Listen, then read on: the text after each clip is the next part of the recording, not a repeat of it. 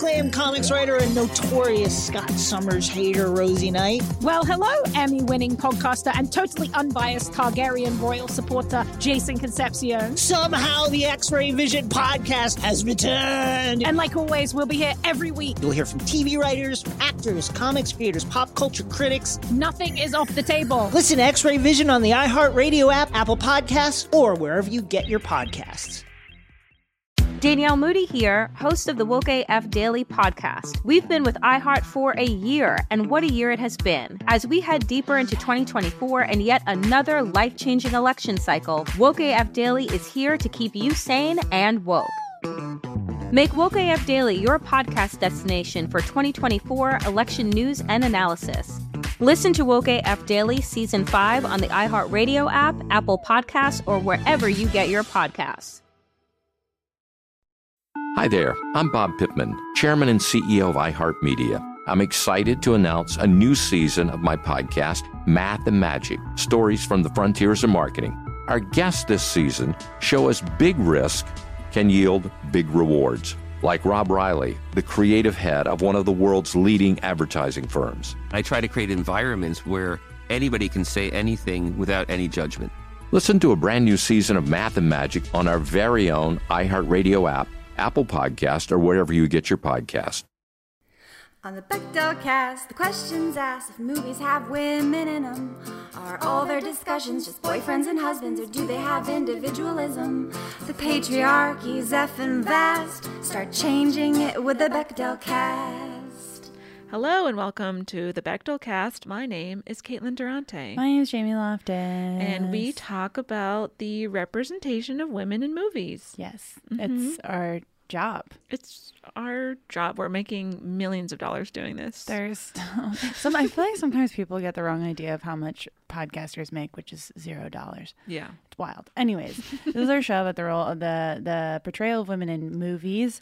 We use the Bechdel test as a starting off point. Bechdel test being a media metric invented by cartoonist Alison Bechdel, sometimes called the Bechdel-Wallace test, that requires that a scene in a piece of media have two female identifying characters with names that talk to each other about something other than a man. Sounds simple enough. But most things don't pass the test. Oopsie-daisy. Let's demo it, shall we? Sure. Hey, Jamie. What, Caitlin? Do you feel that the odds may ever be in your favor? Usually I would say no. I feel like I would have. I mean, I know this is true of all survivalist movies, but I'm like, oh, I died 45 minutes ago. I was like, oh, there's no fucking way. But I also felt that way about many characters. And I won't specify the gender, so it passes the test. Okay. In conclusion, that passes the test. Well, how about a conversation that won't pass the Bechdel test? I hate Josh Hutcherson's hair in this movie. Fair. Mine was going to be, Jamie, did you know that the actor who plays the game maker in Hunger Games is neither Jim Caviezel nor Milo Ventimiglia? Thought it was one or the other of them. Turns out neither. It's Ventimiglia. Oh, shit. We need to talk about men more, I think. No, we're super excited to talk. We're talking about the Hunger Games today. Yes. Hunger Games won. So Hunger Games stands. Don't slide into our mentions asking why we didn't refer to Hunger Games. How many movies were there? 900? 4. Too many. Don't ask us about the other 3. I am not prepared to answer those questions. Mm-hmm. So we're talking about the first movie that came out in 2012 today. Yes. And here to join us in our discussion, we've got the hosts of Teen Creeps podcast. It's Kelly Nugent and Lindsay Katai. Hi. Hi. Thanks for being here. Ooh, thank you for having sound us. of a cannon. There.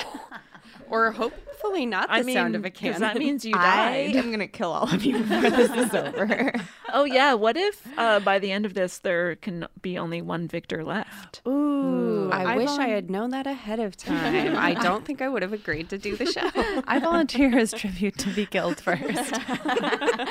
They're like, that's not how it works. You're like, I want to let's make it happen. Yeah, I want to be the girl in the crowd that raises her hand and is like, please kill me. I'm ready to die.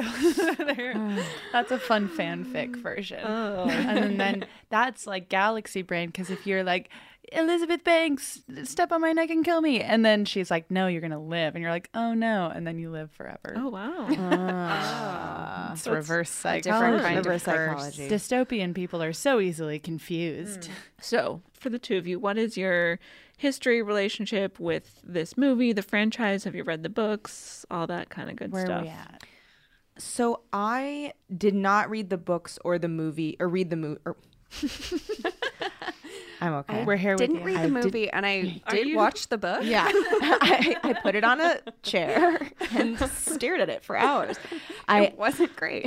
I didn't do the movies or books until like later, after they had been out for a while, because I was very like anti at the time. I think I was just like, I only like adult fiction.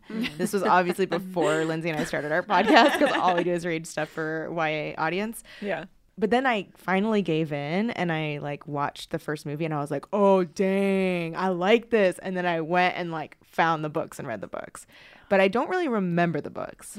So that's kind of where I am at. Okay, good. What about you, Lindsay? I read the books first. They were recommended to me by a friend who thought that I would like them. And I did like them. I liked them fine. And then I liked the movie fine. Sure. Very I diplomatic. liked it well enough. I truly don't have a terribly negative opinion about them, or like I'm not super amped about them either. Ambivalence, But is, you know, solid. I feel like that's a fine. common Both theme are in solid. this room towards this franchise. Yeah, I think so. Respectable. Yes. Yeah, Jamie, how about you? This is one of the many franchises that I just completely slept on. I don't know what I was doing when these books were coming out. I mean, maybe I was taking yet another foray into being a guy's gal and just missed the entire thing. I just started seeing movies 3 years ago when we started this podcast. So I remember the books were popular, and I also felt like I'm too old for this, because I feel like I was just like a teen and wanted to be too old for something. Did you think that they were similar to like Twilight, kind of? No, but they're like the same era of Yeah. book, right? Like, I think that Twilight might have been the last YA fiction I read before I decided, like, arbitrarily that I'd aged out of it. But I don't know. I think that maybe if I were a few years younger, I would have read these books, but I didn't. And then I just like had really no desire to see the movie, even though I had a very weird formative crush on Josh Hutcherson that I no longer stand by. Interesting. But he was in this movie called Firehouse Dog, and I was there for Firehouse Dog for some reason. That sounds familiar, but I can't think what it is. I couldn't tell you one thing that happens in the movie Firehouse Dog. I was really there for Josh Hutcherson, and the rest of the people there were like 9. Yeah, I have no history with this franchise is what I'm saying. What about you, Caitlin?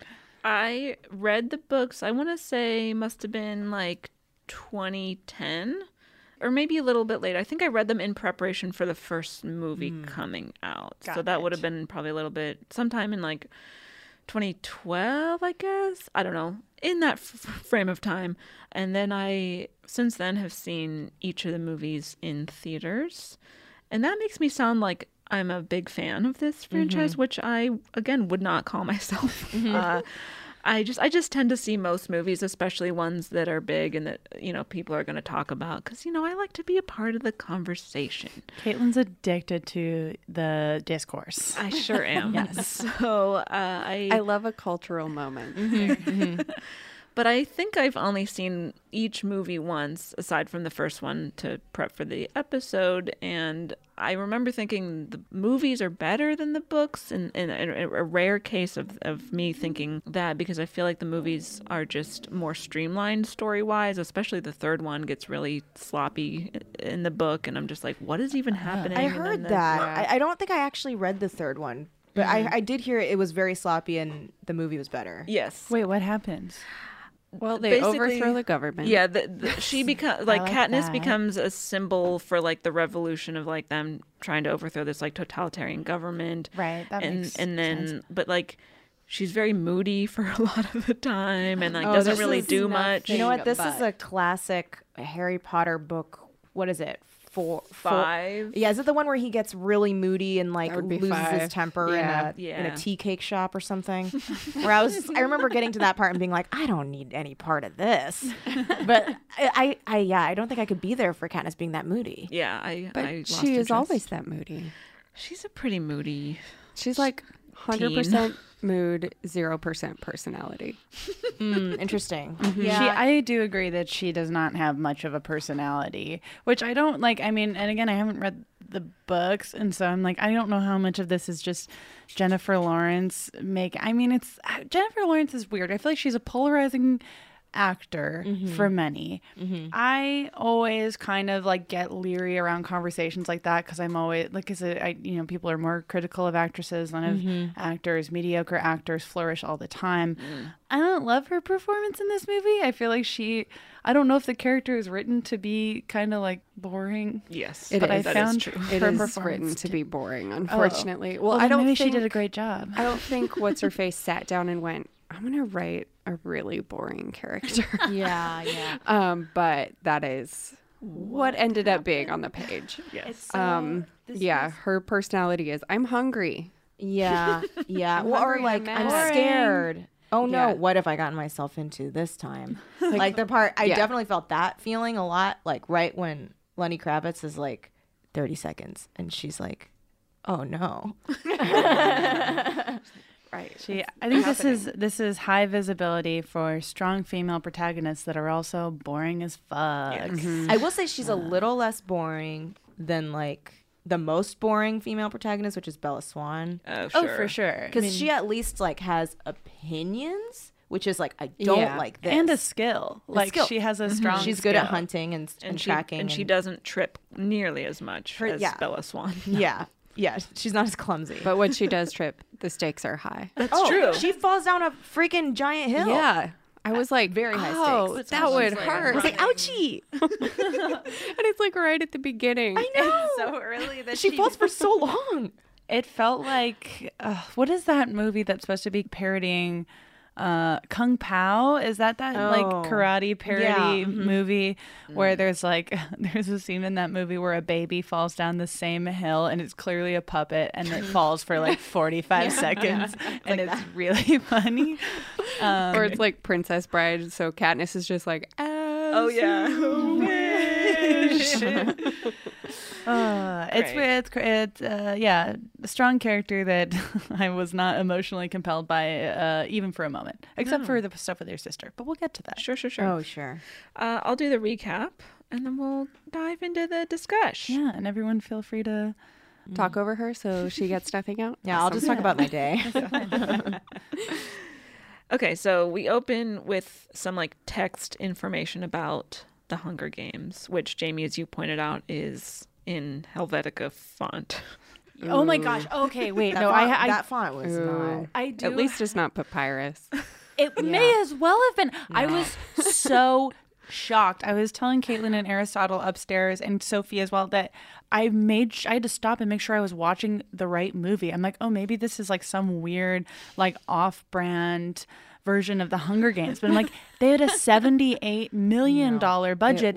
And the movie opens with 6 slides of Helvetica font. It was literally the same font. Let's not worry about why, but I was looking for a video of someone playing Through the Fire and Flames on expert mode on Guitar Hero 3.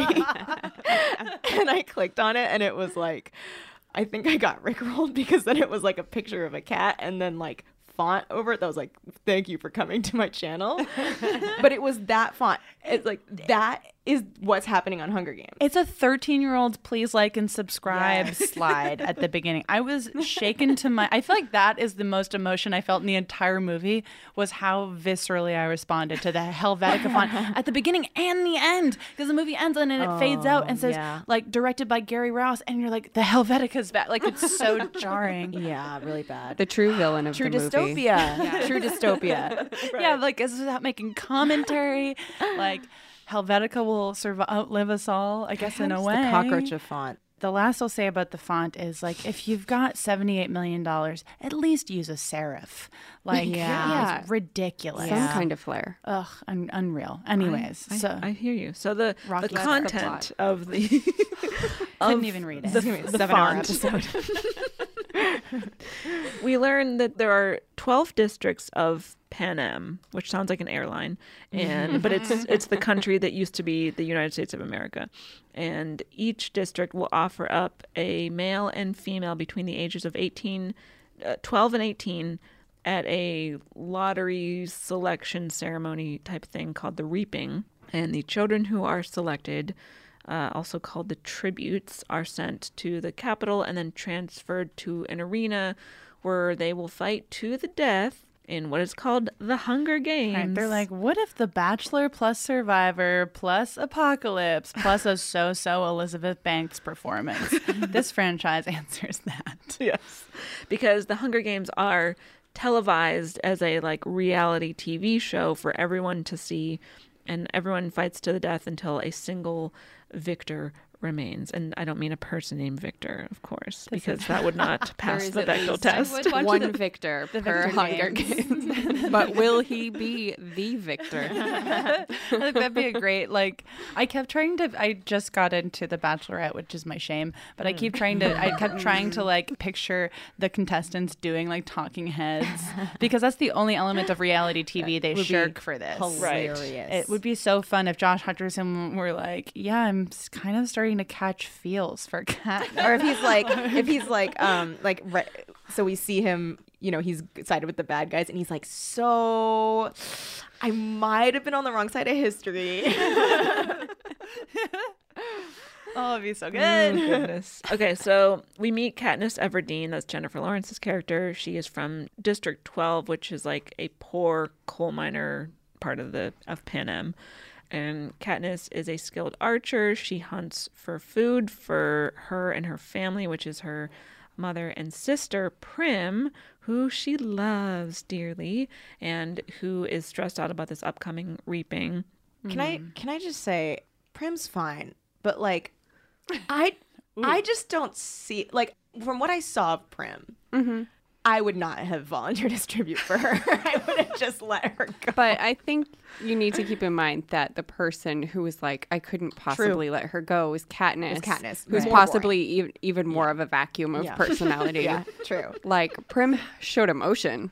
Right. Yeah. That's true. So she had that going for her. I thought that the actress who played Prim did a great job with being given not too much. Also, the name, I'm wondering if Suzanne Collins had if she's released any insight into her naming conventions, because naming a little girl Prim seems weirdly pointed, and I don't know. It's short for Primrose, I think. And that doesn't do much more it's a shortcut to get to Prim, though, for sure. Yeah.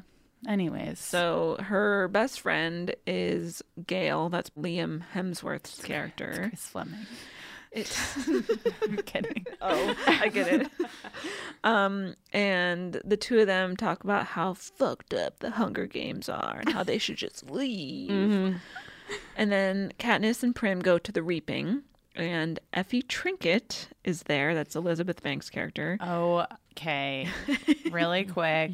What? Elizabeth, what could this possibly be? I like Elizabeth Banks. I do not like her in this part at all. I think she's doing a terrible Helena Bonham Carter impression. How many times did Helena Bonham Carter turn this part down? And then how many times did Parker Posey turn it down after, before they arrived at letting Elizabeth Banks do a terrible impression of both of them? It bothers me. I don't like it. I was fine on her performance. I thought she was a 7 out of 10 performance-wise. Wow. That's fairly until high. You mentioned Helena Bonham Carter, and I was like, oh. That's what it is. 3. Now it's 3. She simply wasn't available. Because Helena would have killed it.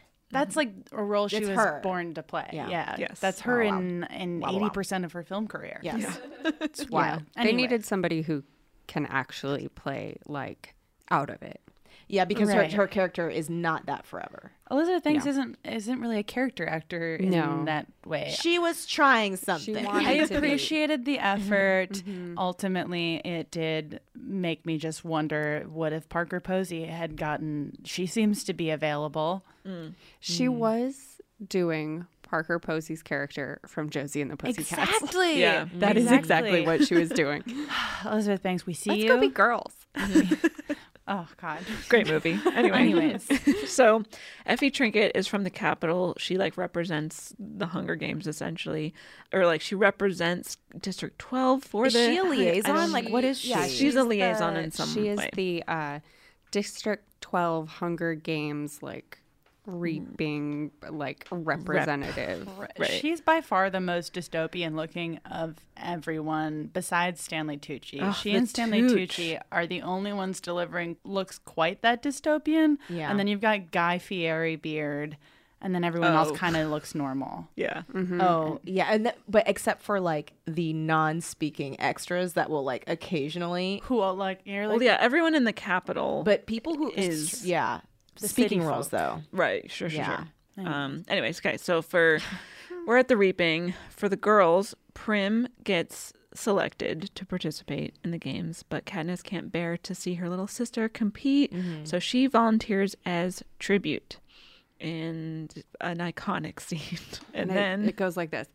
I volunteer as tribute. And then like lots of shaky camera work, which urgent, really good. scary. I liked this part. I thought this. did too. I was a little bit moved by it. sure. I like the parts with her and her family. I wish there was more of that and less PETA.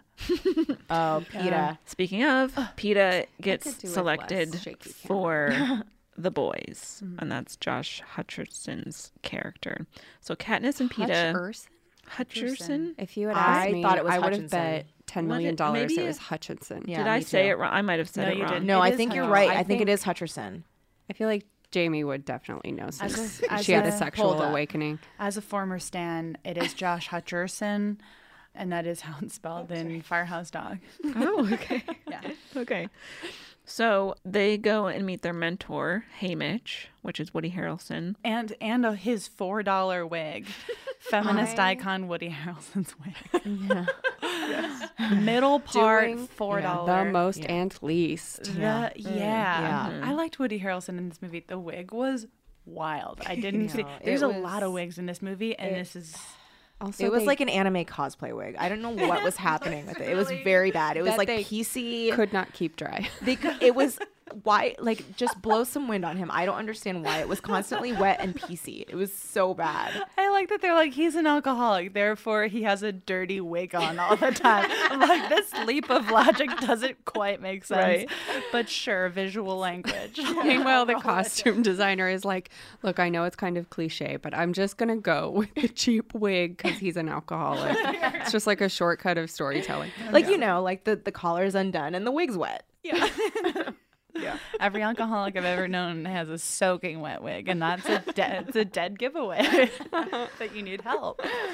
So he's a previous like victor of the games, which is why he's helping them. But he doesn't really have much interest in helping him. The main thing that he tells Katniss is that she needs to be more likable so that she'll get sponsors who will send her Yikes. stuff during the games to Smile help her more. survive. Yikes, Yeah. yikes, Smile yikes, Yep, yeah. yep. Which at least is framed as a bad thing because you don't want to hear that from someone wearing a soaking wet wig. I know. Yeah. Like likable, really? Right. For you? I appreciated in this moment? I appreciated that the movie went out of its way to frame this as like, this is not the right thing to be saying Yes. to this character. Yes. That's important. Yeah. Yeah.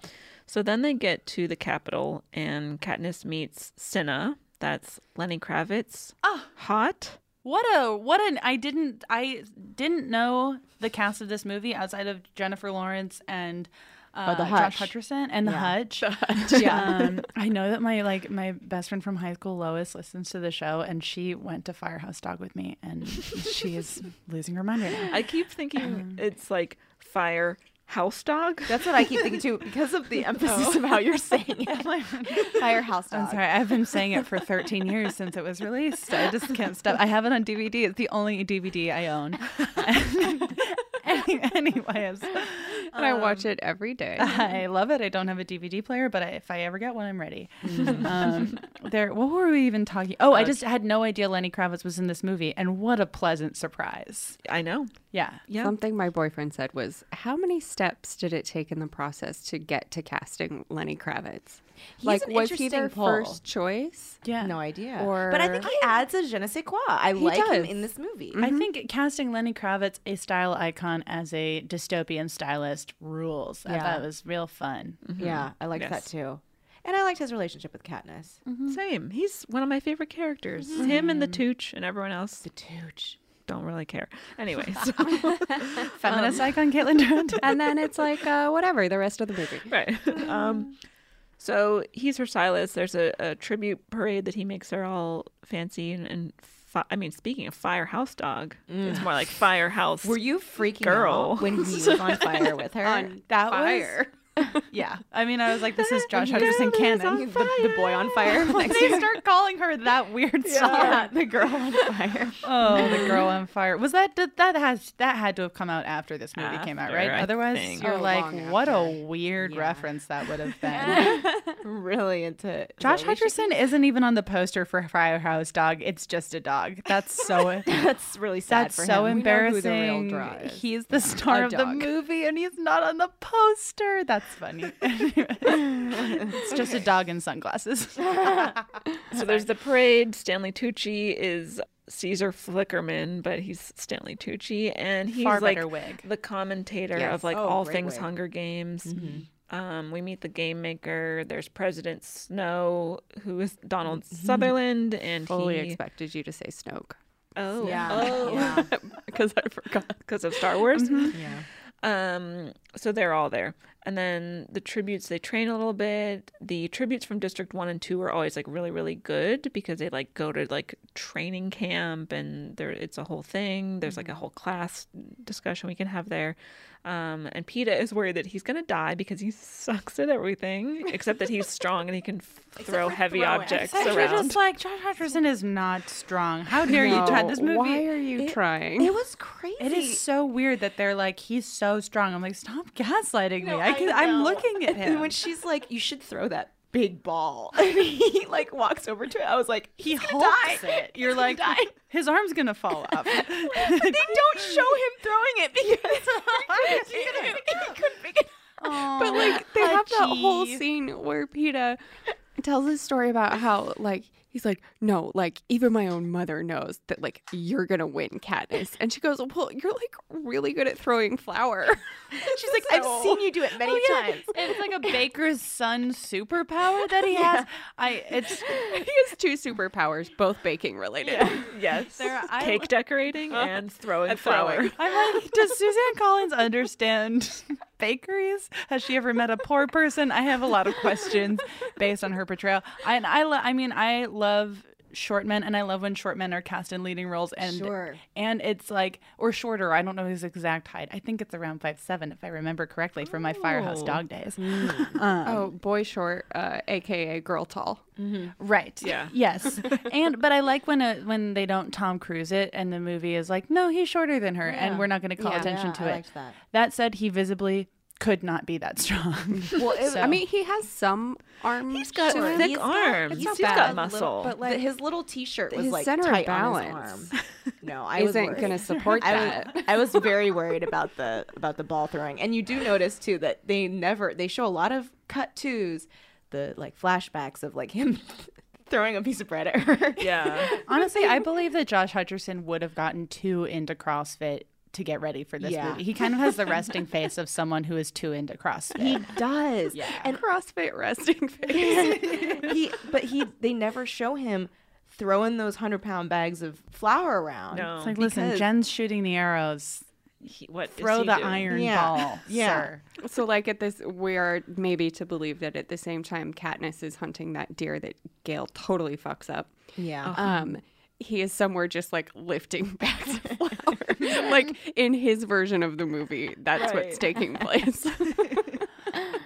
A lot of theories. All right. We meet Rue. She is a younger kid from District 11, I think. I think it's 11.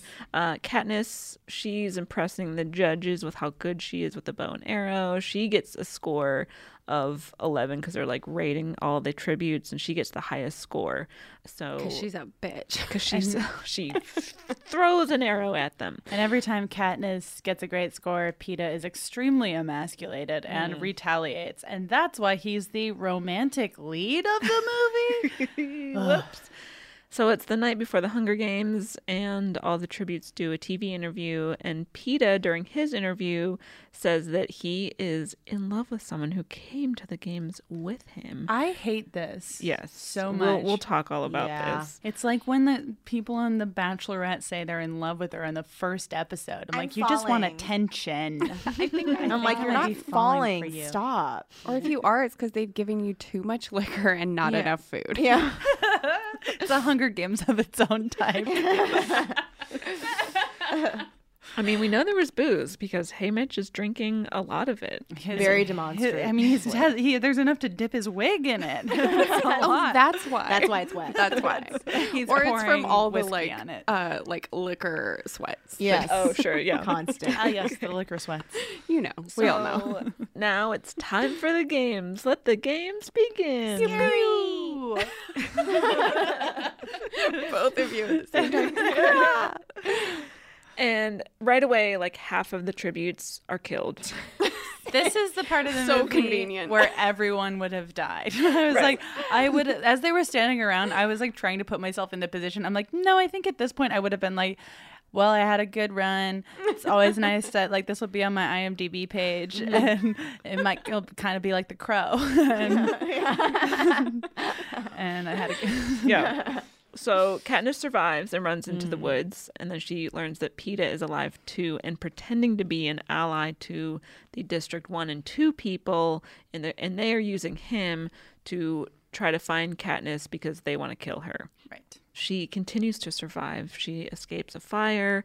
The bad guys find her. They chase her up a tree, and then she drops a wasp's nest on them, which her Deus friend Rue... Ex Waspina. Yes. And her friend Rue had been the one to like alert her to the presence of the nest. So Rue is her ally. They're also LSD wasps. Yes. Which like Stanley Tucci kind of pops in sometimes, like over the loudspeaker, like a vice principal, and just like gives you exposition. He's like, by the way, there's LSD in the wasp. But you're like, okay. Right, because he's the host of the reality show that everyone's watching from home. He's Jeff Probsting it. He's like live narrating what is happening during the challenge. It's also kind of like he's doing the post-show talk show while it is still happening. Yeah, right. This doing is his, like the talking games. Yeah. They're talking dead. That's where that show got its name. Yeah. Talking about who died. That's so horrible. Also, Toby Jones is there with him. Barely. Oh, right. How do you underutilize Toby Jones? Right. He's like the he doesn't speak. Like he responds like 2 sentences maybe. He's like blah blah blah tracker jackers or whatever they're called. And Toby Jones is on the left looking like a weird Mozart, and he's like, Yeah, he literally is just like, you got that right. That's it. Sounds like a good part. I would play the shit out of that part. Like, you got that right. Yeah, I would be like moving a lot. Yeah, if that's your one line, I would be really gesticulating. Like, I got like 2 seconds on camera. I'm gonna make it work. Like, listen, I'm getting my SAG card for this. You're gonna see it. Yeah. Okay, so then Katniss finally gets her hands on a bow and arrow, and she and Rue have like formed this alliance, and they destroy the supplies that like all the bad guys from District 1 and 2 are hoarding. Shoot the fruit. But then Rue gets killed. Yes. And Katniss cries. This incites some riots in District 12, District 11. And an announcement is then made that they will crown 2 victors in the Hunger Games if they originate from the same district. So then Katniss goes and finds Peeta, who has disguised himself as a rock. It is so weird what he looks like. Where did he get that stuff? I don't know. It happened to be in his pack. He had a cake decorating kit. That was the moment that shook me like the second most after Helvetica Font was like she found him disguised as a rock and she's like, you know what? I think I am in love with him. You're like, in the next scene she kisses him. I was like, what? This is what I know. Oh, no. What? Not that to was kink shame. That was part of the act. Yeah. He wandered onto set of Nailed It and was just like, I've got all the stuff. I'm going to paint my face. And they were like, actually, you did. You nailed it. You look like a rock. Nailed it. He did really look like a rock. He 10 out of 10 rock painting. He did look like, are there mirrors in this? Like, how did he know? It's so What was painting what? Also, he has like an infectious cut on his. Yes. Also, I laughed out loud when he's like, hello. Pops on you know when your man's is disguised as a rock and has a critical wound? Like, he's unwell. He's like, am I winning? He at that point I'm like, he should be dead. He should not be alive. He's close, but she gets him to safety and then they kiss. We'll talk all about this. And then everyone's rooting for them to make it. So, and then they're like, okay, we're the only team left with just the two of us still alive from the same district. We can win this together.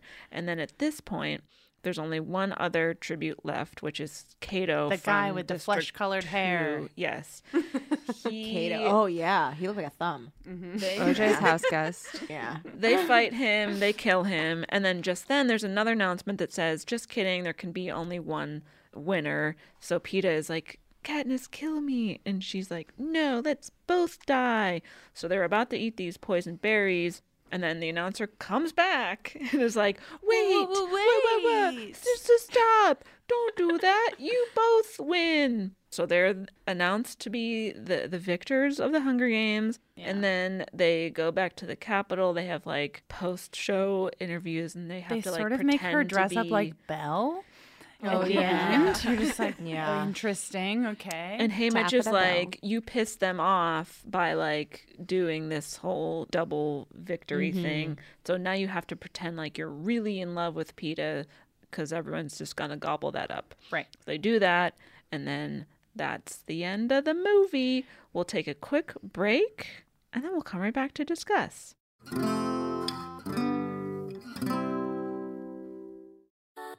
Something that makes me crazy is when people say, well, I had this career before, but it was a waste. And that's where the perspective shift comes, that it's not a waste, that everything you've done has built you to where you are now. This is She Pivots, the podcast where we explore the inspiring pivots women have made and dig deeper into the personal reasons behind them. Join me, Emily Tish Sussman, every Wednesday on She Pivots as I sit down with inspiring women like Misty Copeland, Brooke Shields, Vanessa Hudgens, and so many more. We dive into how these women made their pivot and their mindset shifts that happened as a result. It's a podcast about women, their stories, and how their pivot became their success. Listen to She Pivots on the iHeartRadio app, Apple Podcasts, or wherever you get your podcasts.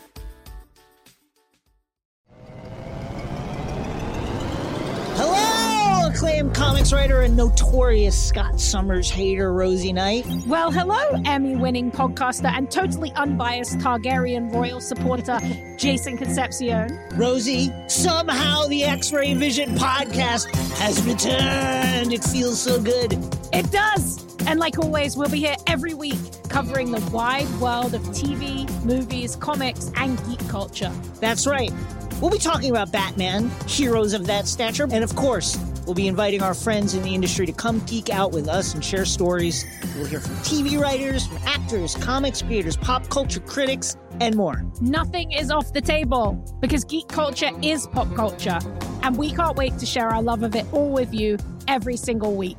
Listen to X-Ray Vision on the iHeartRadio app, Apple Podcasts, or wherever you get your podcasts. This is Neil Strauss, host of the Tenderfoot TV true crime podcast, To Live and Die in LA. I'm here to tell you about the new podcast I've been undercover investigating for the last year and a half. It's called To Die For. Here's a clip.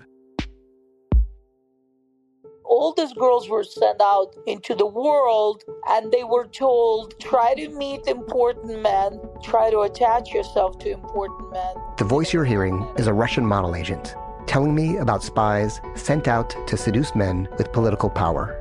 The war in Ukraine is also being fought by all these girls that are all over important cities. For the first time, a military-trained seduction spy reveals how the Russian government turned sex and love into a deadly weapon.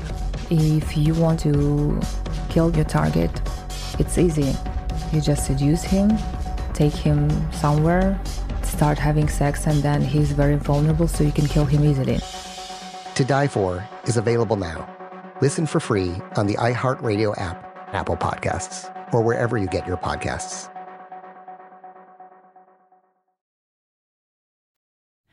And we're back. Oh, God. Oh, goodness. All right, well, where to start? There's so much to talk about with this film. I feel like, okay, so this movie is like often cited when people are talking about movies with strong female protagonists. Sure. Because you do get to see, you know, a young woman who has a lot of agency. She has skills. The stakes are high. The series becomes about her being like a symbol for the revolution. Like it's a whole And it's thing. a female-led action franchise, which is cool. Mm-hmm. Indeed. But there are some things that I wish wouldn't have happened. The romantic subplot in its entirety by any chance? Yes, that's the big thing. Hated it. Yeah. For me, I was like, and I wonder how much of this was supposed to inspire like dread. Because for me, I was like, oh no, she's like being told that she has to fake this relationship with this guy. I don't like that she kind of seemed to like him back. That was the Toward thing. the end. Yeah. Because what I would have liked was for her to like not really know how much of it he's faking, because he is more duplicitous than she thinks. Yeah. Like she has seen that he knows how to play the game. Yeah. So I disagree.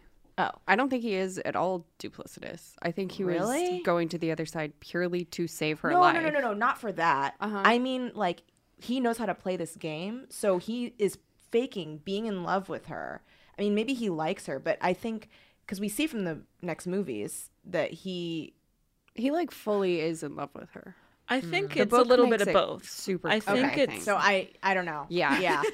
But no, he's like fully in love with her. But also, I mean, I think you're right too, in that like you see in that moment in the parade when they're on the chariots, Yeah. like he goes to surprise, not kiss, but grab her hand. Yeah, and she pulls pulls away. away, and he's like, "No, come on, they'll love it." And they then do. so she's like, "Okay." So then they hold hands, and then people are like, we love it. I was a little confused about like the same debate of like, because at first it does seem like I was assuming that he was very calculated in the ways, especially because of the whole, like, it felt like the first episode of The Bachelor where he goes on, he doesn't tell her that he likes her, he tells the entire world in this very performative way. And I was like, that seems calculated. Like, that seems like some, you know, something that just to like gain attention and goodwill. But then they sort of try to spin it at later as if it were actually totally sincere and not calculated at all. And I don't know. I don't hate that the TV show tries to push them together because I feel like there's some commentary there of like the way that's really like realistic. The way the TV show treats Katniss, I think, is meant to be like commentary of like when she goes up for her first interview, like Stanley Tucci makes sure she has to show off her outfit and like she has to, and when Woody Harrelson advises her on what to do, it's very like reality TV calculated. So I'm like, okay, I'd like that works for me because there's commentary being made and we believe at the time that she doesn't care for this guy at all. Right. So there's like some interesting tension. But then I feel like they kind of throw it away by being like, no, they actually do like each other. So right, because she initiates the kiss when they're in the cave. Right. So but then even then I was just like, is she doing this because she knows they're being on camera? I don't know. I don't know. Which would be smart. All of the Right. above. That would be interesting. Is my to me. interpretation based on the book and the movie together. Because I think what it comes down to is it not working in the movie is casting. They have no chemistry. They do not have chemistry whatsoever. They do not. And neither of them have very many shades to their performance either. So when he is playing sincere in love with Katniss, it reads exactly the same as when you are supposed to kind of wonder what his motives are. Because you are supposed to wonder because she is wondering. Right. But then as the book goes on, it's like, no, he was 100% sincere. It is shitty how he announces it, which is not something I even thought about watching the movie last night. Yeah. I'm like, oh yeah, that's shitty. No, yeah, like, and also I think deep down maybe he does love her, but he might be like one of those guys that's like doesn't understand to love someone truly is to love them how they want to be loved, and rather he's just like, this is how I express it, and like that's why he announced it. Because I think partially he's doing it because he's like, oh, I feel love for her, I should just say it, and then like partially he knows the only thing he's got is knowing how to play the game. Because he, from the beginning they get in there, she's like sulking. And he's like, we should wave at them because like, you've got to get people to like you. That was like an interesting moment for me, at least. Because you're just like, oh, okay, this is like a, like I almost, like I wish that they, if the tension were constantly from like them doubting like, oh, is this sincere? Is this not? How do I actually feel about it? But it like, I don't know. Yeah, it seems like it's just muddy. It is muddy. Yeah, it is partially a performance thing. And then setting aside their like lack of chemistry, if we just take it like the events of the story at face value, what happens is that the more the movie progresses, the more this romantic storyline gets entangled into the main story, which is their survival, which I feel is really unnecessary. Like they made a conscious choice because there's like, all right, this is a YA book. This is, you know, a movie franchise for largely like teen, young adult audiences. So we've got to wedge this, not only a romantic storyline into here, but it's a love triangle storyline. It's gotta be a triangle. Because Gale Helmsworth. Otherwise, why do I care? Yeah. Because in this first movie, and I wonder if the book makes this more clear or not, I can't totally remember, but Gale and Katniss are framed as being best friends, and there's no reason to assume that they have anything besides a platonic friendship. Apart from being very attractive. Apart from both being near each other and both hot. Yes. But then when Gale is watching the Hunger Games from his TV, or wherever at it's the bar projected, it's like at a bar, at the Hunger Games bar. He's seeing Katniss and Peeta kiss on TV, and he's like visibly upset. Very so we're upset. supposed to understand like, oh no, he's also in love with Katniss, because in a YA novel and movie, sure, a woman gets to be the main character sometimes, but if she is, she's got to have not one, but two boys who love her. Which is like, both adds nothing to, well, I mean, I feel like it's supposed to add stuff to the story, but there's just multiple elements of this movie, and I think this is like the most sinister one. Also introducing daddy issues 90 minutes into the movie, I also found to be very unnecessary. I forgot that was part of it. I don't remember. She's like hallucinating after getting bitten by the the stuff with the mom and the dad being dead and stuff. Right. Yes. I feel like it's like there's too many crutches involving male characters when it's like this movie does not want for stakes. The stakes are high enough the whole movie. And like adding in this like love story that doesn't work really, and then throwing in some daddy issues on top of it. It's like we are like Katniss is already in trouble, and the daddy stuff doesn't really pay off at all, except in like a passing comment to her mom. And I don't know, like there was just most of the like adding a problem on top of a problem that was already life or death. It's like it's just like this is just not necessary. It's also interesting in how they show like they introduce these like daddy issues is because what it actually comes down to is it becomes an issue she has with her mom. She doesn't think about her dad that much. What happened is her dad died and the mom shut down emotionally, and she had to take care of herself, and she had to take care of Prim.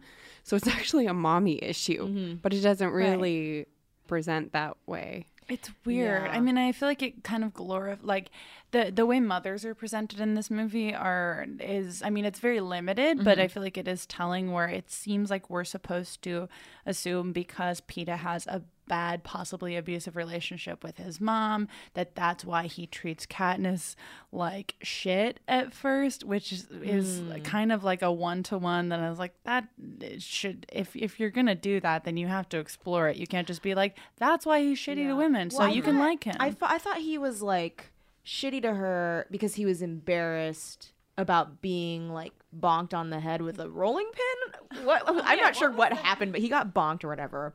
And I think he just was just in a shitty place and like didn't. I don't want to keep being the in the book No, person, but again, this is another weakness of the movie. So it's like on the one hand, it seems like a really good adaptation. And on the other hand, it totally doesn't convey at all what the book version of this was, which is that he was like really putting himself on the line by throwing her that bread. You're not supposed to give food to other people in the Hunger Games, right? In those worlds. I mean, everyone's hungry. It was like he was everyone's so hungry. And so it's hard So to be then what was hungry. he doing? So you're allowed to throw bread at pigs, but not at people? It was like that bread was to feed their pigs that they need to survive, I think. Right. And then so he's like really risking a beating by even throwing her some bread. And she remembers this. So when he steps up on stage, at least in the book, she's like, it's kind of the sense, maybe I'm remembering this wrong. That would be amazing if I'm remembering this wrong. But when he steps up on stage, she's like, oh no, the only other person who's been nice to me my whole life. Like, I don't want it to be him. It does not read like that in the movie. He like gave me bread once. Oh, I read it as she was like, ugh, you threw bread at me. No, she's like sad that it's pita. I did not see that in the movie. In the movie, it seemed like she was like, you threw bread at me, you think you're better than me. And like, you saw me at my like worst when I was like hungry and leaning on a tree in the rain. Also, she does not seem bad off. It seems like she was like, yeah, I was just like having a nice day out in the rain. Those flashbacks are badly done. Very bad. Yeah, and confusing. Like, it's like none of us, I feel like we all had different takeaways from them.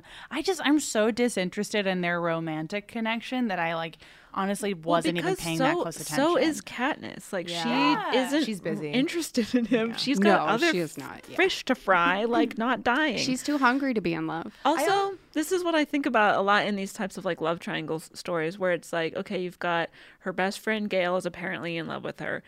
This guy Peta is apparently in love with her. But like, what if Katniss was a lesbian? Yeah. Like, because she could have just been like, sorry guys. Yeah, it's like she's not because of heteronormativity in media, but like, where's the story where she's just like that character? I would like Katniss so much better dudes. if she was queer. But it's just like all the romantic stuff. I feel like it's just really overdone and like not necessary. And I would love for the movie to have been 15 minutes shorter. So they could just cut it out. I'd be fine with it. I agree now as an adult, but if I was reading this then, I'd like. All I wanted at 13 was for two boys to be in love with me at the same time. It would be like, oh my God, dream come true. That was my dream. And so if I was reading this book, I'd be like, yes, two boys are in love with her. And I am her. Yeah. Maybe that's why she's so boring, because we talk about this sometimes where there will be a boring, I mean, this can be applied to any gender, but there will be like a boring main character, especially in like YA and teen fiction, where it allows, you know, the young person who's reading it or consuming it in whatever way to plug themselves into that character. Yeah. That's for sure what she is. Yeah. Sure. But like, which is, you know, and you don't, I guess maybe that was why I was a little thrown by it, because normally they're not female protagonists that get this boring plug-in treatment, because it's usually like you're getting a Harry Potter or you're getting a Neo or you're getting just like a bland dude. But I guess, just kidding. This is progressive. Yeah. Take it all back. The pendulum has to swing. I like romance both as a genre and as like a thing in other movies, and I like a love triangle. I did not like this one because I think it was poorly done. Like, there weren't any seeds that the best friend and her were like a thing, and so when he was like, "Oh, I can't watch you in the bar," I was like, "What? Right? Why?" I was like, "Oh, you like her? Like, okay."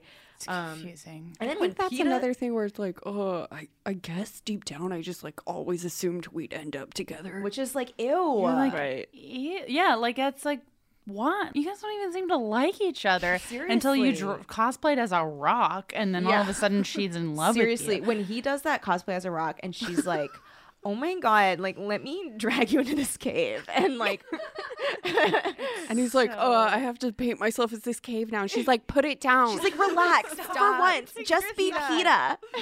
You're delusional. I'm just Katniss and you're just PETA. Can you imagine how many Instagram followers PETA would have had, though, if he could have just painted himself like various surfaces? Like, he would have been insanely popular. So many sponsors. Yeah. So many parachutes. Easily. He would have been an influencer. We've got to go to another break. But to wrap up on the relationship, I guess it makes sense in a YA thing. I think it could have been more thoughtfully adapted, and I didn't like it. Also like, because the love triangle or just like a romantic storyline is so pervasive in YA fiction, it's just like, can we have one where there's not? And I'm sure there are, and you know, it's been several years, over a decade since these books were published, so I'm sure I haven't read much YA fiction since then, but it's just like, can't we just have a story about like a badass young woman like doing cool stuff and not kissing boys? I'm mostly compelled by like PETA and Katniss's relationship as like them faking a relationship to please the masses, and then actually either not liking each other or like working together and realizing like, we have to fake this for reality TV, and then we'll fucking burn the world down. And then it turns into like, the I Americans.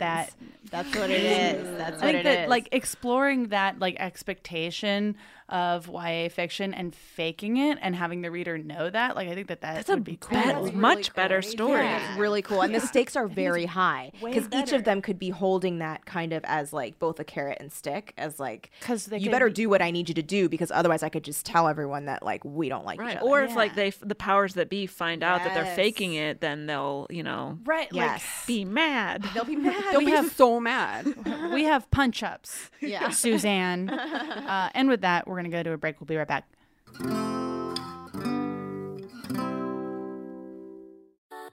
Something that makes me crazy is when people say, well, I had this career before, but it was a waste. And that's where the perspective shift comes, that it's not a waste, that everything you've done has built you to where you are now.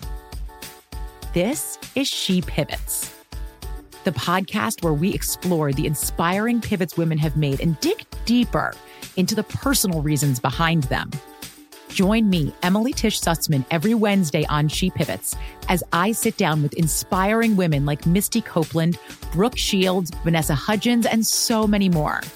We dive into how these women made their pivot and their mindset shifts that happened as a result. It's a podcast about women, their stories, and how their pivot became their success. Listen to She Pivots on the iHeartRadio app, Apple Podcasts, or wherever you get your podcasts.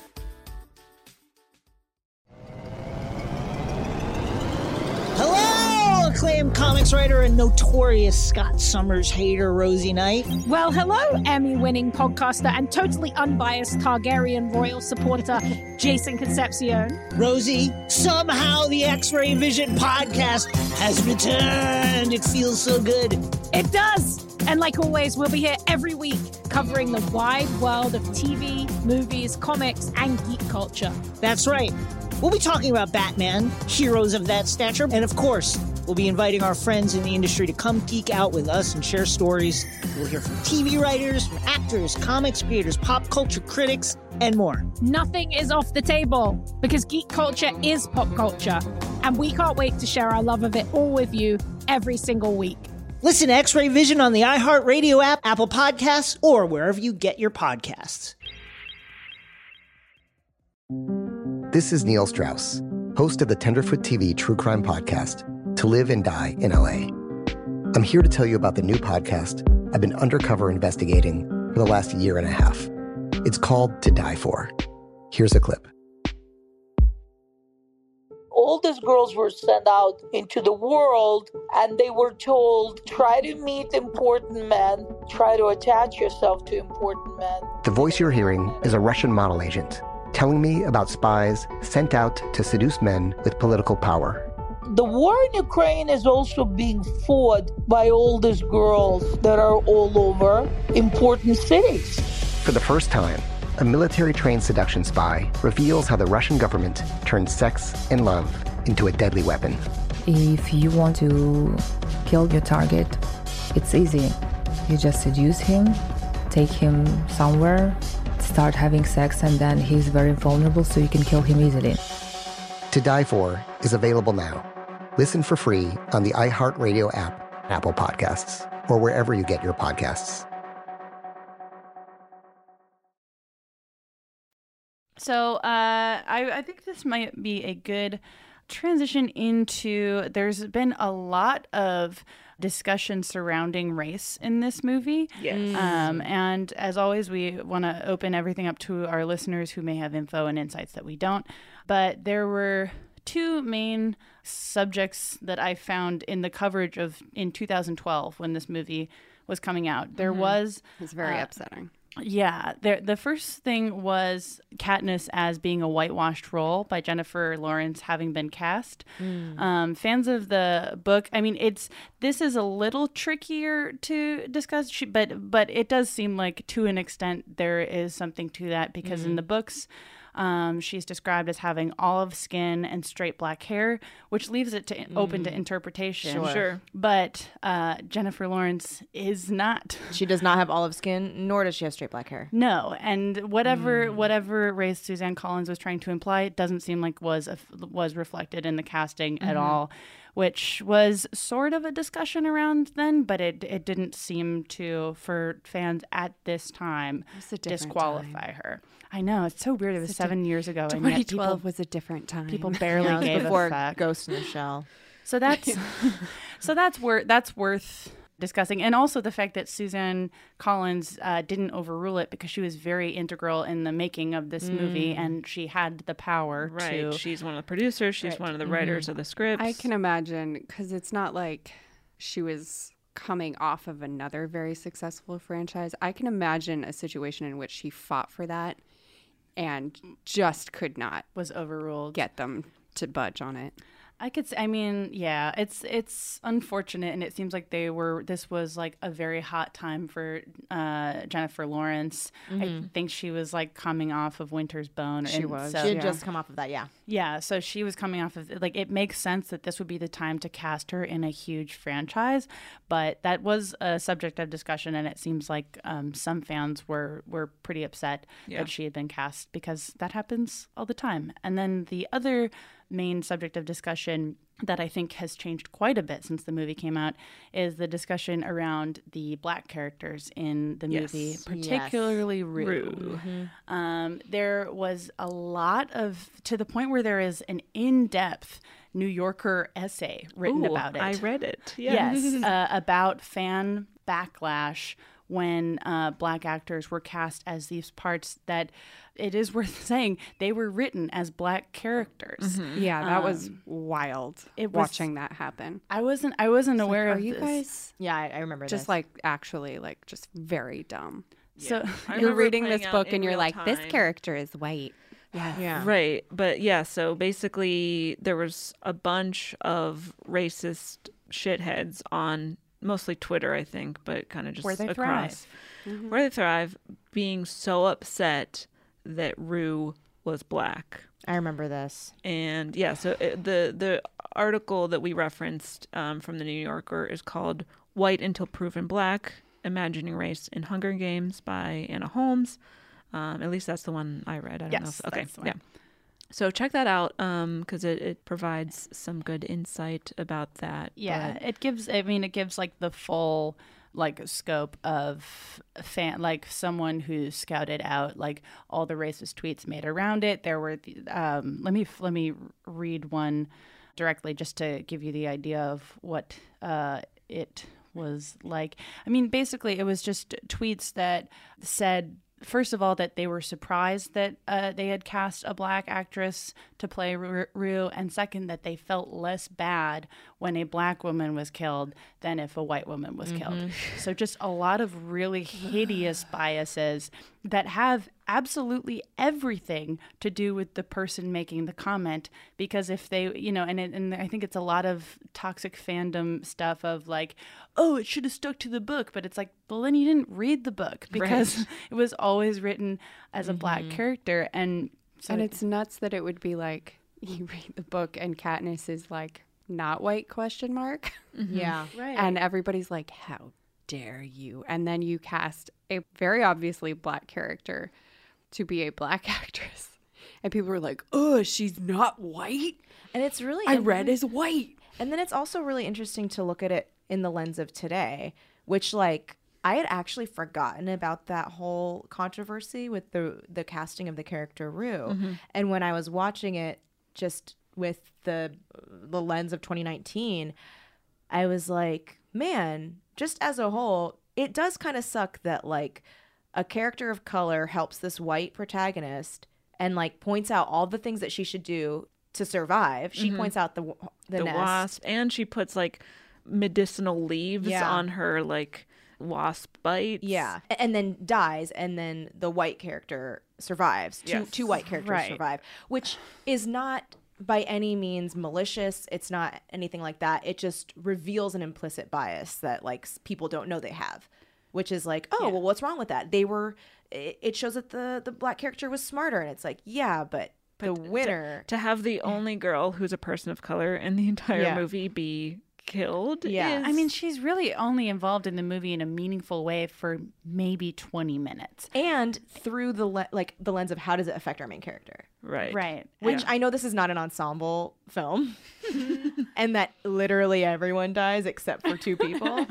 But there is still, I think, that kind it's of not a good look. It just kind of the stinks. cast is still predominantly white when you consider Elizabeth Banks, Woody Harrelson, oh, for sure, Stanley Tucci, like the Game Maker, the President Snow. Like most of the people are white, with the exception of Lenny Kravitz and some extras you see who live in District 11, which is apparently the only place where black people live. Yeah. It's so bizarre. I mean, it seems like that is it obviously is a Hollywood problem, but from what I could find about the book series is that the books were written to be far more diverse. It's like implied that they're like most people are mixed race at this point so far in the future, which they would be. Yes. Right. It makes sense.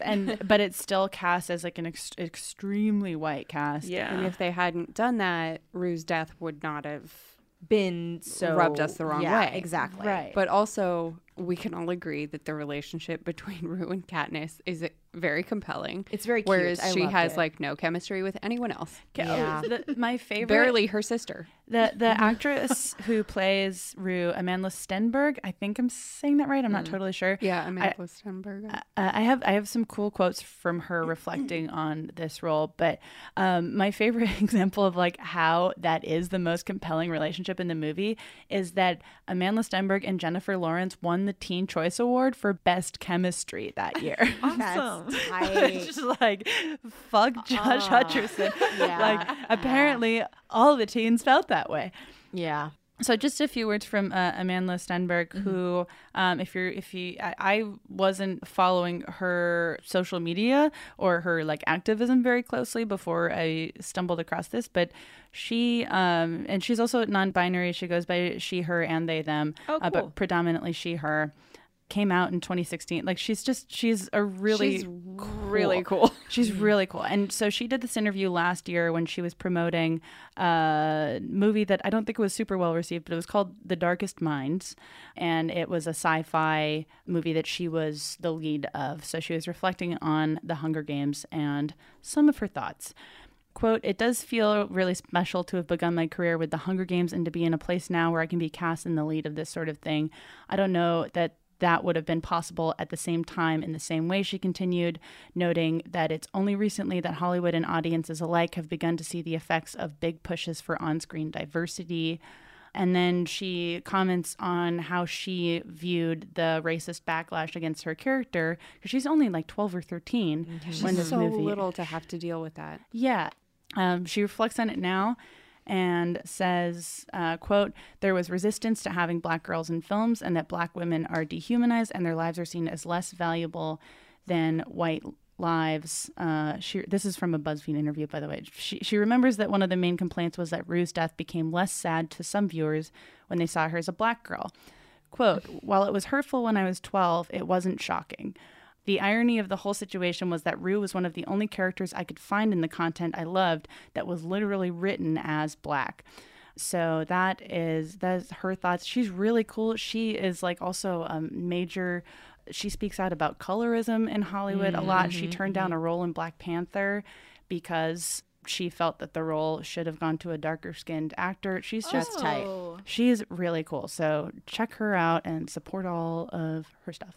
Amazing. Also, speaking of non-binary, it made me wonder because like they say like a girl and a boy is selected from each district, and it's like, okay, does that mean like non-binary, genderqueer, and like intersex people are off the hook? I was about to say, I'm like, maybe this could be spun as good. You silly goose. Absolutely not. But yeah, just to wrap up on the conversation about race, like there's Black people in District 11, there's some Black people in the Capitol, but like in Pan Am there are no Asian people. There are no like Latinx people. I think there might be one, maybe two Asian tributes, but the movie could not care less about those characters. Like they die immediately. Like it's just such a weirdly predominantly white cast for a movie that takes place in a world where people would be much browner. I was going to say, perhaps I can provide some perspective, having been alive in 2012. Like what the world was like then is like we just didn't know. Like we were raised a certain way with certain ideas about race and gender. So like you guys might not understand, but in 2012 it just was different. Explain. It was We're all different. 6 years old. Yeah. We don't know. So just keep that in mind. It was a very long time ago. Also, this director, I mean, I don't know how involved Gary Ross was in the creative writing decisions of this movie, but you know, he doesn't have a great track record on race. He's also directed Pleasantville. So there you go. Whoopsies. So much diversity. I know. Black and white. Oh yeah, that movie was black and white. So I take it back. And then it had a lot of color at the end. One of our most beloved episodes. Yes. Anyway, so there was like a scene where Katniss is trying to impress the judges. It's at the end of the day. It's like mostly older white men who are like observing, and like no one's paying attention to her at this point. So she like has to do this like drastic thing where she like fires the arrow like right near them. And it just reminded me of an all too familiar situation where women are not taken as seriously as other people, namely straight white men. And she has to like work much harder to like garner the same respect that someone like the Kato character just like comes with that privilege of like being respected immediately. I feel like that at least is one of the things that was effectively commented on in the movie, at least. Yeah, I think so. There's a couple other things that I enjoyed too about the movie, where this is a rare occurrence, but you get to see a woman using real weapons when the situation warrants it, because we talk all the time about how in movies if a woman has to fight, she's given a frying pan to bonk on a guy's head. Just lady things. Just like lady kitchen appliances and you know stuff like Rolling that. Yeah, it's this is a pervasive trope. So the fact that we see her lots of weapons. Lots of weapons in this. Yes. And she makes them herself. She makes some herself. She's got a knife. She's got a bow and arrow. We get to see a woman do things that we rarely get to see a woman do in movies, which is stuff like hunt, use tools, climb trees, wrap a little rope around your legs so you can sleep on a tree. Yeah, be better than her male counterpart at all of those. Oh my god! Right, and except for cake decorating. Body across the. He's given a traditionally what I would say is a feminine skill, which is like cake decorating. And really, like cooking and really elaborate makeup. And being weaker. Yeah. It's true. And being shrill. Honestly, I find Peeta to be shrill. He was shrill. I just wish he would calm down. Yeah, no, He's seriously, hysterical. Emotional. He's hysterical the entire You did movie. mention his hair at the top of the show. He also suffers from a wet hair issue. Yes. Very bad wet hair. Bad hair. Bad hair. PETA. Sometimes I wonder, I'm just like, maybe it's just that Jennifer Lawrence has perfect hair because that's how That's she where all has the to hair be budget went. Right. Yeah. That her wigs were too good, and then Yeah. everyone Well, it's else's just wigs that- suffer. I mean, but like female protagonists need to look clean. Right. She barely looks. I mean, there is a makeover Outfit scene. is too cute in District 12. Oh, I was know. like, Her I would little, wear like blue all Wendy of blue that. dress. Yeah, her kicky boots. Oh, her little kicky leather jacket. Her leather jacket that she got from H&M. What was that? It was very I was like, why is it I liked the so- jacket. It was It's cute. too cute. I have almost all of those articles of clothing I considered Exactly. like I have the jacket. showing up and cosplaying as Katniss. Wait, you do have that jacket? I was do. like, I've seen that jacket. Yeah, I've You got it. have I've got that boots jacket. that are similar. I've got the jeans. I don't know, but anyway. Honestly, I didn't buy that they were poor. Her clothes were cute. Exactly. I was like, I do not feel sorry for her. No. Where is she shopping? I know. Caitlin, you just mentioned the makeover. That was one of the things I actually did like. Because I feel like, again, the movie frames the makeover as unnecessary and wrong. Yes. I feel like there was commentary there. Right. Because, again, there's like this whole ongoing theme throughout the movie where everyone's telling her, Katniss, you need to be more likable. Oh, by PETA saying that he has a crush on you, that makes you seem desirable, which is good. I feel like the movie maybe could have done a little bit more to suggest that that was a bad stance to take. But I think I would say it does enough. But I think that maybe for like younger viewers, it was perhaps too subtle for like preteens to maybe pick up on that. 100%. Yeah. But So it could all have been the author's intent. Maybe. To comment on, like, she is great at what she does.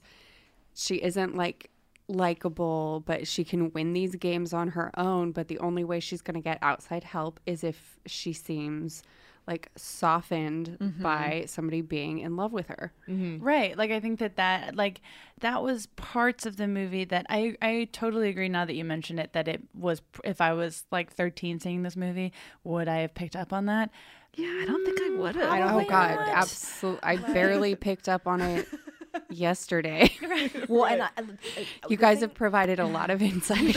well, like at the end too, what I really liked at the end, at least for me as an adult woman, was how scary the end was, because like it was very like, uh-oh, girl, what'd you get yourself into? She's trapped. And when he grabs her hand and pulls it up like that, and like the weird fakey like interview part where she's like, I just, you know, I couldn't imagine my life without like, him. I think me now, I'm like, dang, okay, that's like, I get it. Also commentary. But as a 13-year-old, I would have been like, It's like, God, they're so in love. yeah, Right. like an idiot. I wouldn't have picked up on like the whole like aesthetic thing, like, and how she's made to be cute, and how Stanley Tucci's like, show us your dress. I would have been like, wow, awesome dress. Like it wasn't clear enough. You're right that like doing that, even though it's like, as an adult that watches movies exclusively this way, I picked up on it. Right. But that's, you know, yeah, that's we're watching not it fair. through the lens that we've trained ourselves to watch We're it looking for it. through. Also, does Stanley Tucci play the same character in this movie as he does in The Devil Wears Prada? Yes. Question, Yes. answer, yes. The answer is yes. Stanley Tucci. Yes, 1,000 times yes. I love the Tooch, but I do think that Alan Cumming could have played this just as well, and that Alfred Molina could have played it just as well.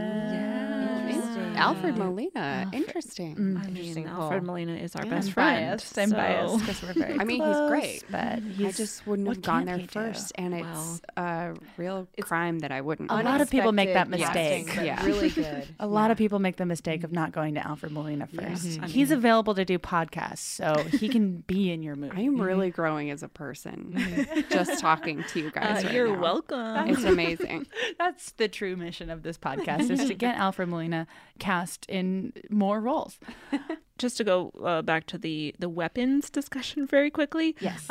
According to a study from the Gina Davis Institute. Ever heard of her? Which does a lot of great work. Fellow Mensa member Gina Davis. And Olympic archer, which is what this is about. Oh, wow. I forgot about that. Yeah. The Institute conducted a study that concluded that 7 in 10 girls who had taken up archery say that Katniss from the Hunger Games and Princess Merida from Pixar's Brave influenced their decision to take up archery. That's great. That's cool. And Goes that to makes show. Perfect sense. I buy it because I want to do it too. Right. I mean, and it shows something that we talk about a lot, which is that representation matters. And this study is specifically about archery, but similar studies have been done about like showing women in computer science and other like STEM fields, and showing those women in those roles in media and not influencing girls and young women to pursue careers in those fields and stuff like that. You So just need, I mean, the more you're represented, or the more a specific thing is represented, the more people, especially young people, will think, oh, I can do that too. female ghost busting has gone up 900% Indeed it since has. 2016. No, but that totally, I mean, and that's why we're always like pushing for more movies about like women who are also athletes and stuff like that, because it does make a difference. I think that one of the strengths of this movie is that, so it is based on source material from a female author who also was allowed to adapt her own work for the screen. There's 3 credited writers, Suzanne Collins, Gary Ross, and a man bafflingly named Billy Ray. No Cyrus. No, Cyrus is not Why there. would you not have a Cyrus on the end? Yeah, it's like, finish the sentence, sir. There. Don't leave me hanging.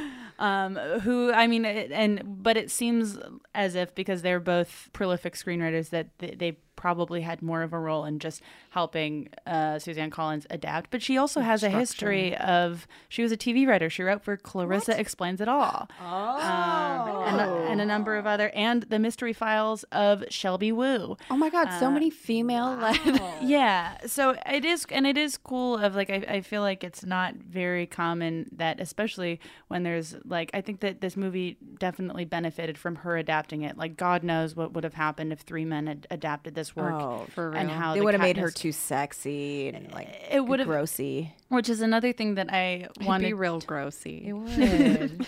Josie Grossy.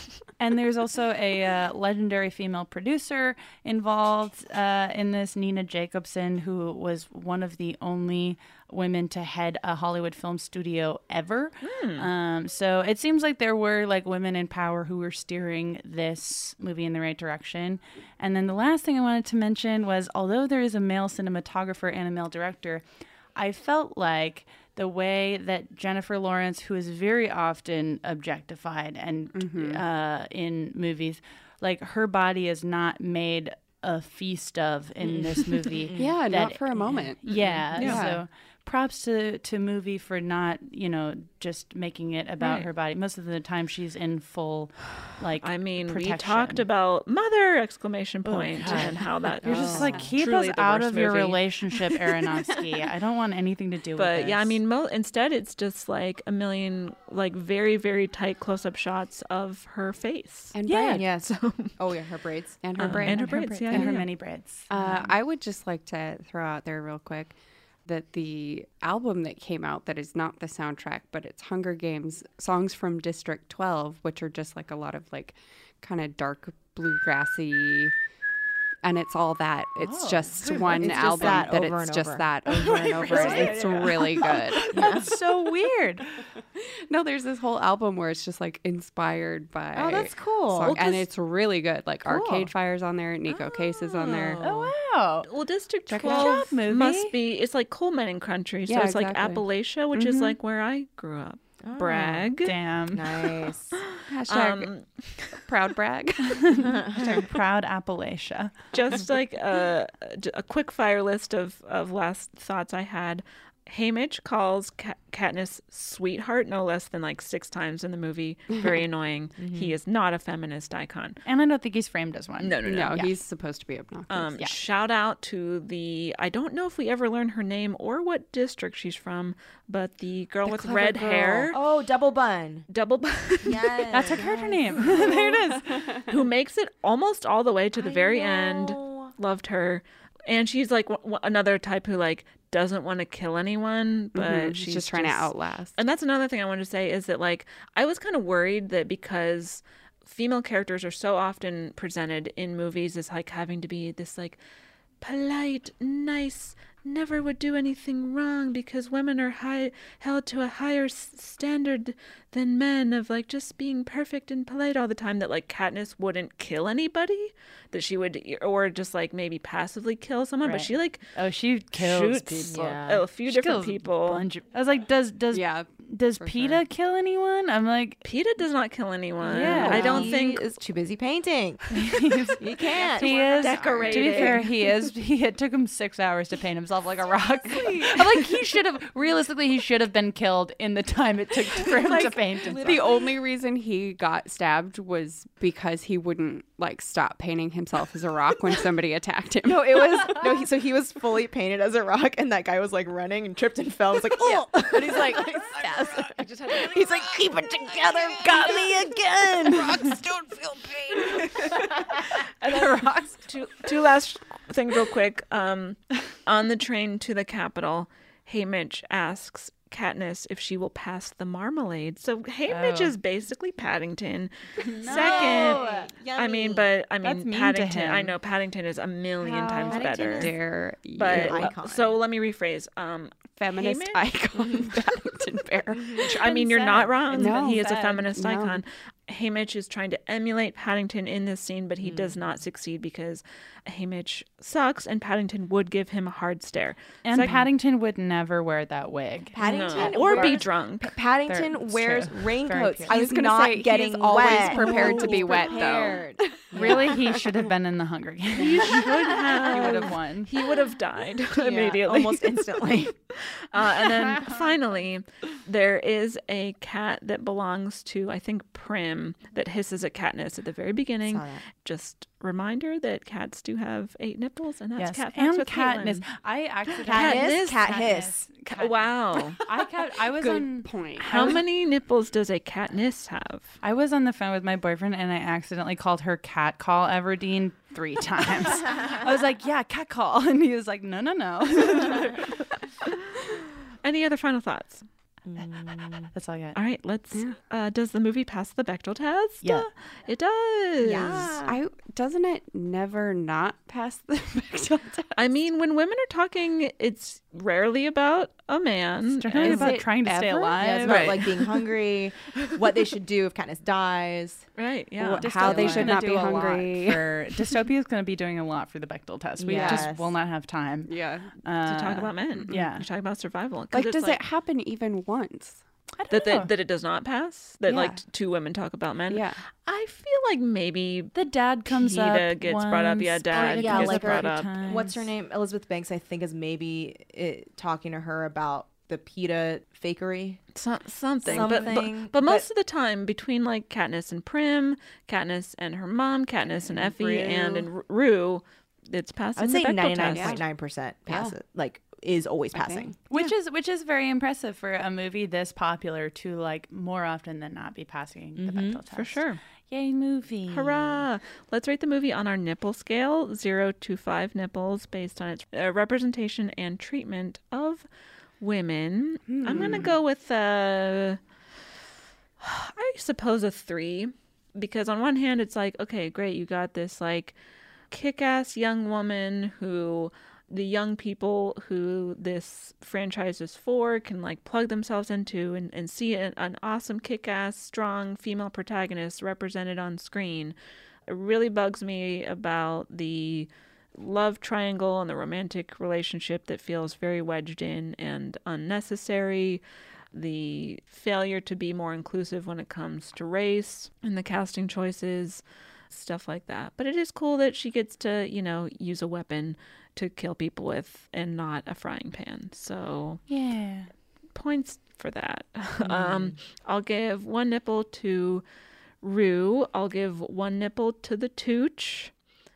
And I'll give my last nipple to Two Buns, the girl with red hair who survives almost the entire time. Yes, Two Buns. Clever Buns. Gone too soon. Clever Buns. I would watch a cartoon called Clever Buns. Ooh, Clever Buns. I'll go 3.5 on this one. I liked it. I liked it just like in general. I enjoyed the movie way more than I was expecting to. And like I had a lot of fun watching it for the most part. And yeah, I mean, I think that this movie makes some pretty egregious errors in regards to how race is depicted when it seems like the source material was there for that to not happen. So don't like that. I like Katniss's character. I feel like she checks a lot of boxes, even though I found her to be boring personally. I guess the thing I'm really deducting nipples for, if we're getting into the weeds on it, is I wish that Rue was not sacrificed to give Katniss more, which again, I think is sort of like if she were not the only woman of color, that would be a less egregious thing. But because of the way it's presented, it's just like, it just seems like you're sacrificing one of your only black characters to reinforce the white woman's mission, which is like, I don't love that. And just kind of what we were all talking about with, I feel like there was a lot of stuff that we picked up on in this movie that the intended audience might not necessarily pick up on. Right. So in YA movies, you got to really kind of hit the points rather hard for them to get across. It's true. So I'll go 3.5 though. I enjoyed it. I'll give 1 to Prim because I liked her. I'll give 1 to Clever Buns. I'll give 1 to Rue. And I'll give my halfie to Mr. Kravitz. Yes, very good. Kelly, Lindsay? I'm going to do a 3.75. I love when it gets exact. Yeah, well, because I'm a little more okay with the romance just because I do like romances. I wish it was done better. All of my deductions are going to be mostly because of how race is kind of handled. I just think you can't help but look at this with the things that we know now. The wetness of the wig that's maybe a full nipple. Wow. That I think so. The bulk of it is the wet wig. Okay, fair. But I think because I almost hate it more when things are too ham-fisted and when things are too like bonking you on the head with like, this is feminist. Like I am okay with it just because I'm being selfish and just purely rating this on how I'm liking it rather than like how I would have liked it at 13. Sure. To me, I think it did handle like, hey, this is kind of how the patriarchy is treating women and like kind of parading them around and that kind of thing. So for me, that's why it sits at a pretty 3.75. So I'm going to do one for Clever Buns because I did like her. She really ended up being the hero of this. Unsung hero. I was going to say she's the MVP of Hunger Games. Honestly, she was Katniss so shouldn't busy. Have won. She was really fucking hustling. Yeah, hustling. 1 for Katniss's leather jacket at the beginning. Oh, good. 1 for Rue because I did really love Rue and I also wish she didn't die. And then 0.75 to the Tooch's teeth. Ooh. Oh, they were yes. so good. Thank you for not letting that drop off. Yeah. Irresponsible of me as a veneers scholar to not point out. Yes. I mean, just very chiclety veneers. Really. Full on. It's amazing you can understand a word he says. Yes. Yeah. But he's a professional. He's a professional. Always a professional. What if he had to train 10 hours a day to learn how to talk with those veneers in? I went to veneer training 10,000 hours. 10,000 hours. Filming began. Lindsay, how about you? As far as just full on movie review, I would do 3 nips. As far as ethnic diversity, a mere 1 nip. As far as female representation, and this is mostly based on the actual content and intention, less so on direction. I think direction is where the messaging fell short, perhaps, and where things got muddy. I don't think it was the writing. I think the writing was very solid. So I'm going to give it 4. I'm going to give it 4 nips for just female representation. Nice. And that's one of the things where the Hunger Games fall short, where the Twilight franchise does not, because the first installment of the Twilight franchise was directed by a woman, where you would think that the Hunger Games would benefit from a female director because it would, and they did not make the right choice. We got to do more Twilight movies on the podcast. I think but then I don't think Catherine Hardwicke ever directs a Twilight movie again because sexism. Right, it's true. But it's true. All right. Anyway, 2 to Clever Buns. Great. Thank you. Full set for Clever Buns. 1 to Rue, and 1 to Rue's really artfully done funeral bed. Oh, beautiful funeral bed. Beautiful funeral bed. Found a lot of good fan art surrounding that. Yes. That makes sense. Very well done. Honorable mention to PETA as a rock. Oh, PETA as a rock. No one gave PETA as a rock. PETA as a rock. But it's just because rocks. He was in disguise so well, and rocks don't have nipples, so yeah, that is he why. was concealed. Sure. Yeah, that is why. Covered in nipples. Were Clever Buns just nipples? I mean, yes. A deep feminist reading does reveal clever nips. Well, thanks to the both of you for coming on the podcast. Thank you so much for having us. Thank you. This is very fun. What would you like to plug? Where can people follow you online, individually, as a podcast? You name it. I am Kelly Nugent. You can find me on Twitter and Instagram at Kelly Nugee, KELLYNUGEE. If you have El Rey Network on your cable package, you can watch me on El Rey Nation. That is Thursday nights, 7:30 p.m. Pacific, where I talk about all things pop culture. You can listen to my podcast, Same Day Shipping, where I ship everyone with everyone. And you can also listen to me and Lindsay's podcast, Teen Creeps, where we review YA pulp fiction like Christopher Pike, R.L. Stine, and many, many more. We'll have to get you on the podcast now because we already had Jamie. Come full circle. So I'm Lindsay Katai. You can follow me on Instagram and Twitter at LINDSAYKATAI. And please check out the Cartoon Network show Infinity Train, which is out there to find now. Yay. Finally. Very excited. I think everybody who watches it will like it.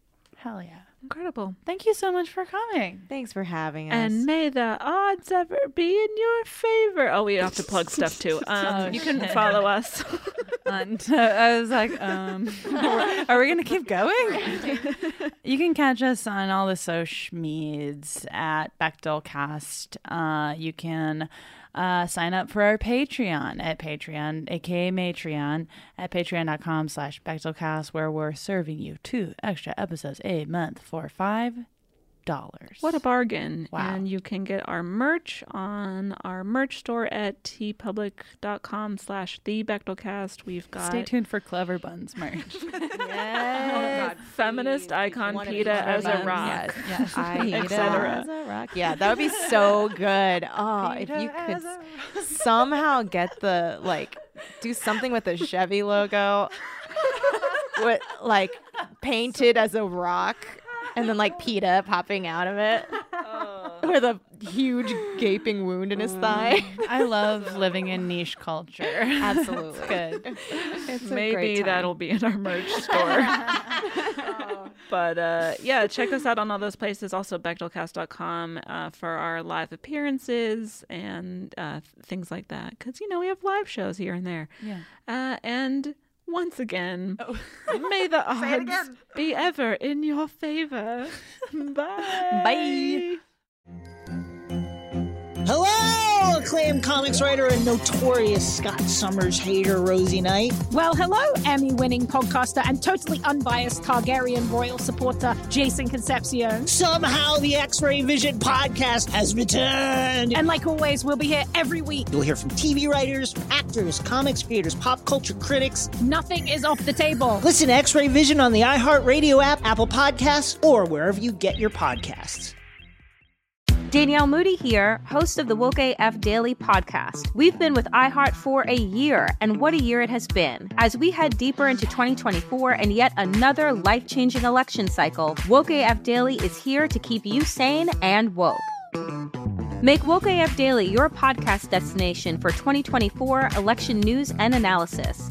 Listen to Woke AF Daily Season 5 on the iHeartRadio app, Apple Podcasts, or wherever you get your podcasts.